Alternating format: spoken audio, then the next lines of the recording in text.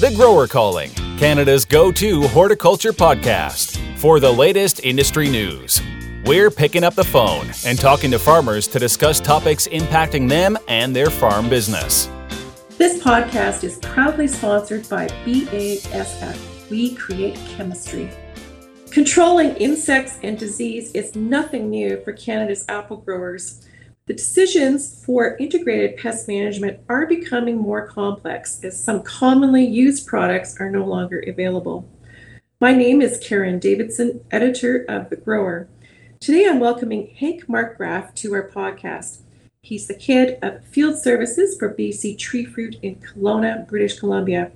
And he's going to shed some light on some of the strategies that growers can use in the future.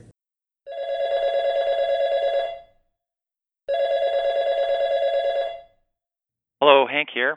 Hey, good morning. Good to have you on board with us. I know that you're well into the apple harvest in the Okanagan.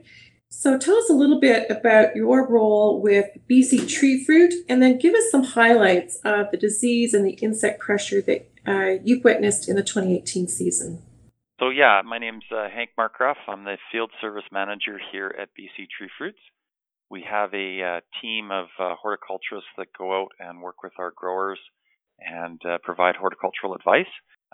Everything from insect and disease control to tree management. And of course, the big part of our job right at this part of the season is making sure that we get the fruit into the packing house at the right maturity. How many growers would you be looking after?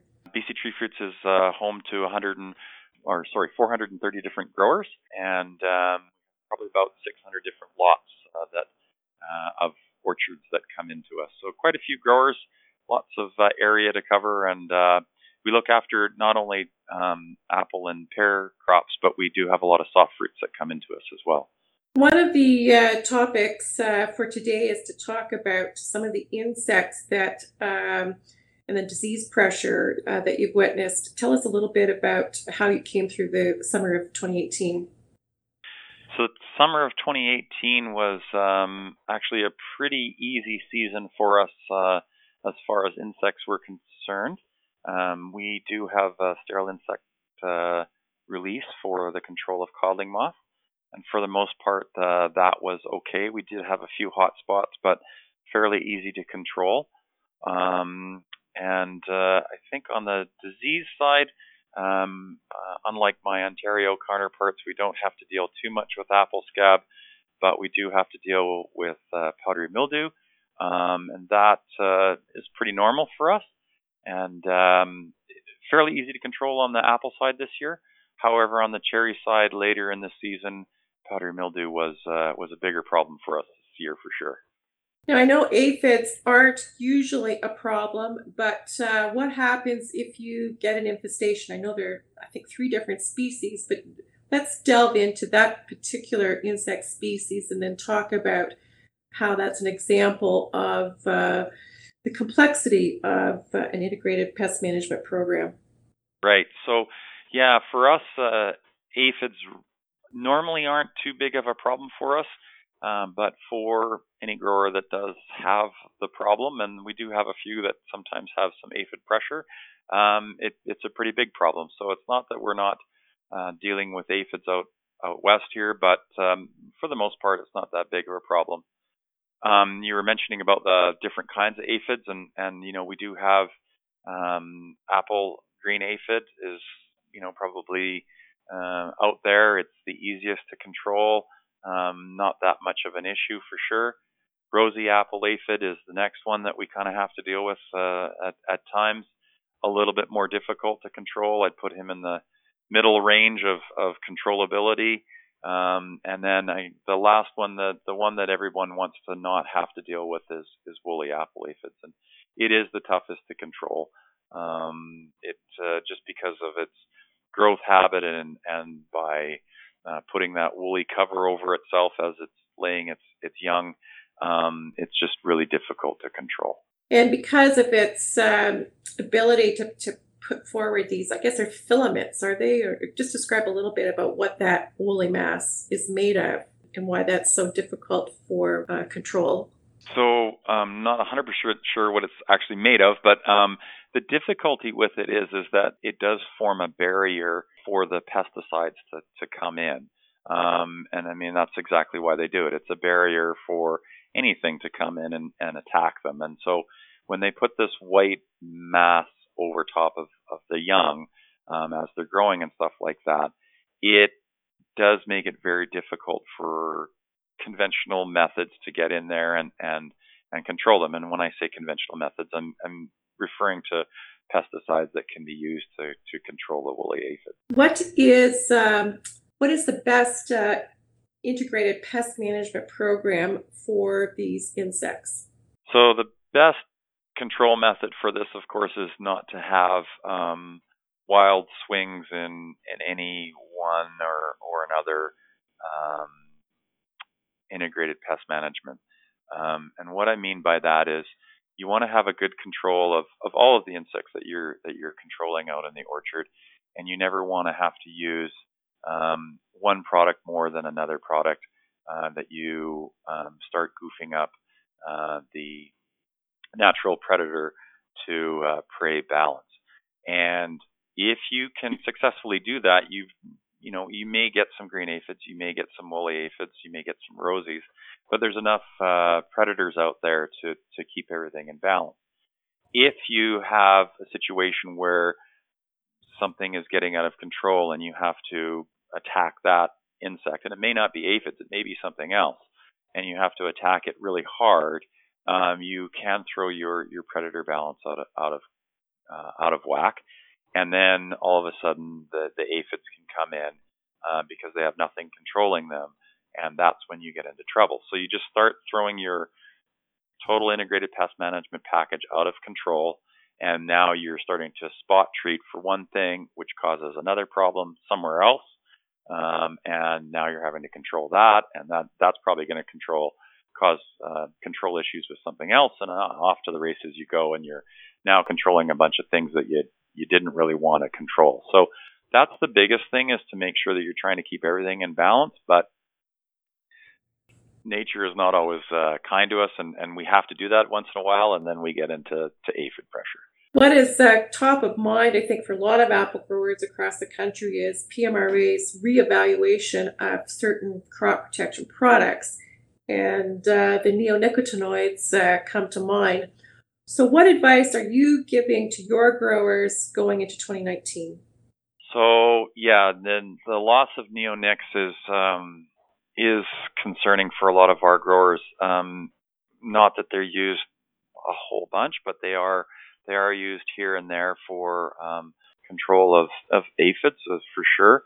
It's also used for the control of the mullein bug, and so with the loss of this product, I think the thing that we have to be cognizant of as growers as we go into 2019 is our list of chemicals that we can use to control aphids, mullein bugs, some other insects that we have out there has gotten really small. And so as we move into the 2019 crop, one of the things that we're trying to get across to our growers is keep something in your back pocket. And you almost have to think backwards in time. And it's not something that our growers or anybody is quite used to. You almost have to think of, what if I have a problem in August and I need, one of the two remaining or one of the three remaining products that I've got, because I've lost all these neonics, I need to keep one of those there, and I've got to work backwards in time. So I've got to work from August all the way back to April when I start my spray program, and I got to make sure that I've got one of these products that I can only spray twice or I can only spray once during the growing season. I've got to have that there, which then starts to build your integrated pest management program all the way back to April, so that, I can use product X, and then I can use product Y, and I'm going to keep product Z just in case I need it in August. And hopefully you don't run out of products by the time you get to August and do need that last product. So it's worrisome. It's difficult to manage an integrated pest management program that way. The whole point about integrated pest management is control when you need to control. And if you don't have that ability, then you lose some of your integrated pest management. Are you going to be setting up a matrix then, like a graph that shows what the possibilities are for each of those products? My thought there is that for growers, it's really difficult to remember what different class of insecticide all of these products belong to. And so it's quite the job to make sure that you're rotating between chemistry families. Yeah, and it's reminiscent of when we had some trouble with the loss of some fungicides back in the 90s, and that's exactly what we did, Karen. Is we set up a bit of a matrix and worked our way backwards. And okay, this one you can apply twice, so let's pretend you use it here and here, and this one you can apply 3 times, so let's put that here, here, and here. And this one is the exact same as this one. It's in the same chemical class, so you're really not doing integrated pest management. You're not rotating your chemistries.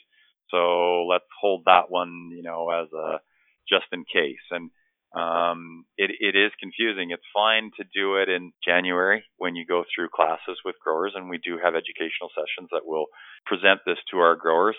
And it's fine to do it on a piece of paper, but when you're in the heat of the battle during the growing season, you're absolutely right. You do forget some of these things, and your matrix gets a little discombobulated because you just had to use that product to control an insect or a disease, and off you're off your integrated rails already. And so it is something that, as I say, it's concerning because we've lost a product that was helpful and was used very early in the season. That being the Neonix was used very early in the season, and so to lose that now and have to use one of the few remaining products that are left, it's going to get tight out there. And what I mean by tight is you're going to have to watch and make sure that you're not causing a lot of other trouble by spraying those remaining pesticides.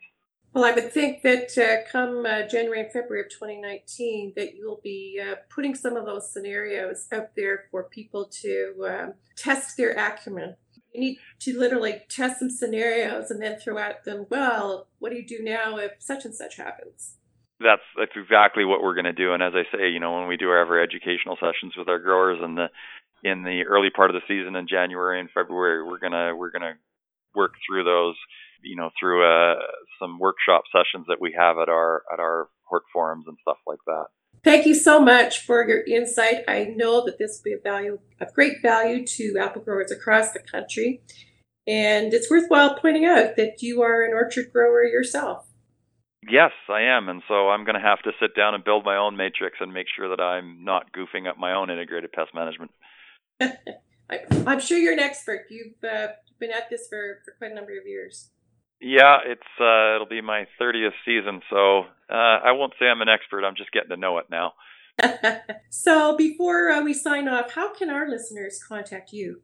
They contact me by going through the BC Tree Fruits webpage. And that is what, www.bctreefruits.com? Correct. Wonderful. Well, thank you for sharing your time. I know it's a very hectic time of year, and so best wishes for the harvest. Thank you very much. Is there an industry topic you'd like covered? Leave a comment, like our podcast, and share on social.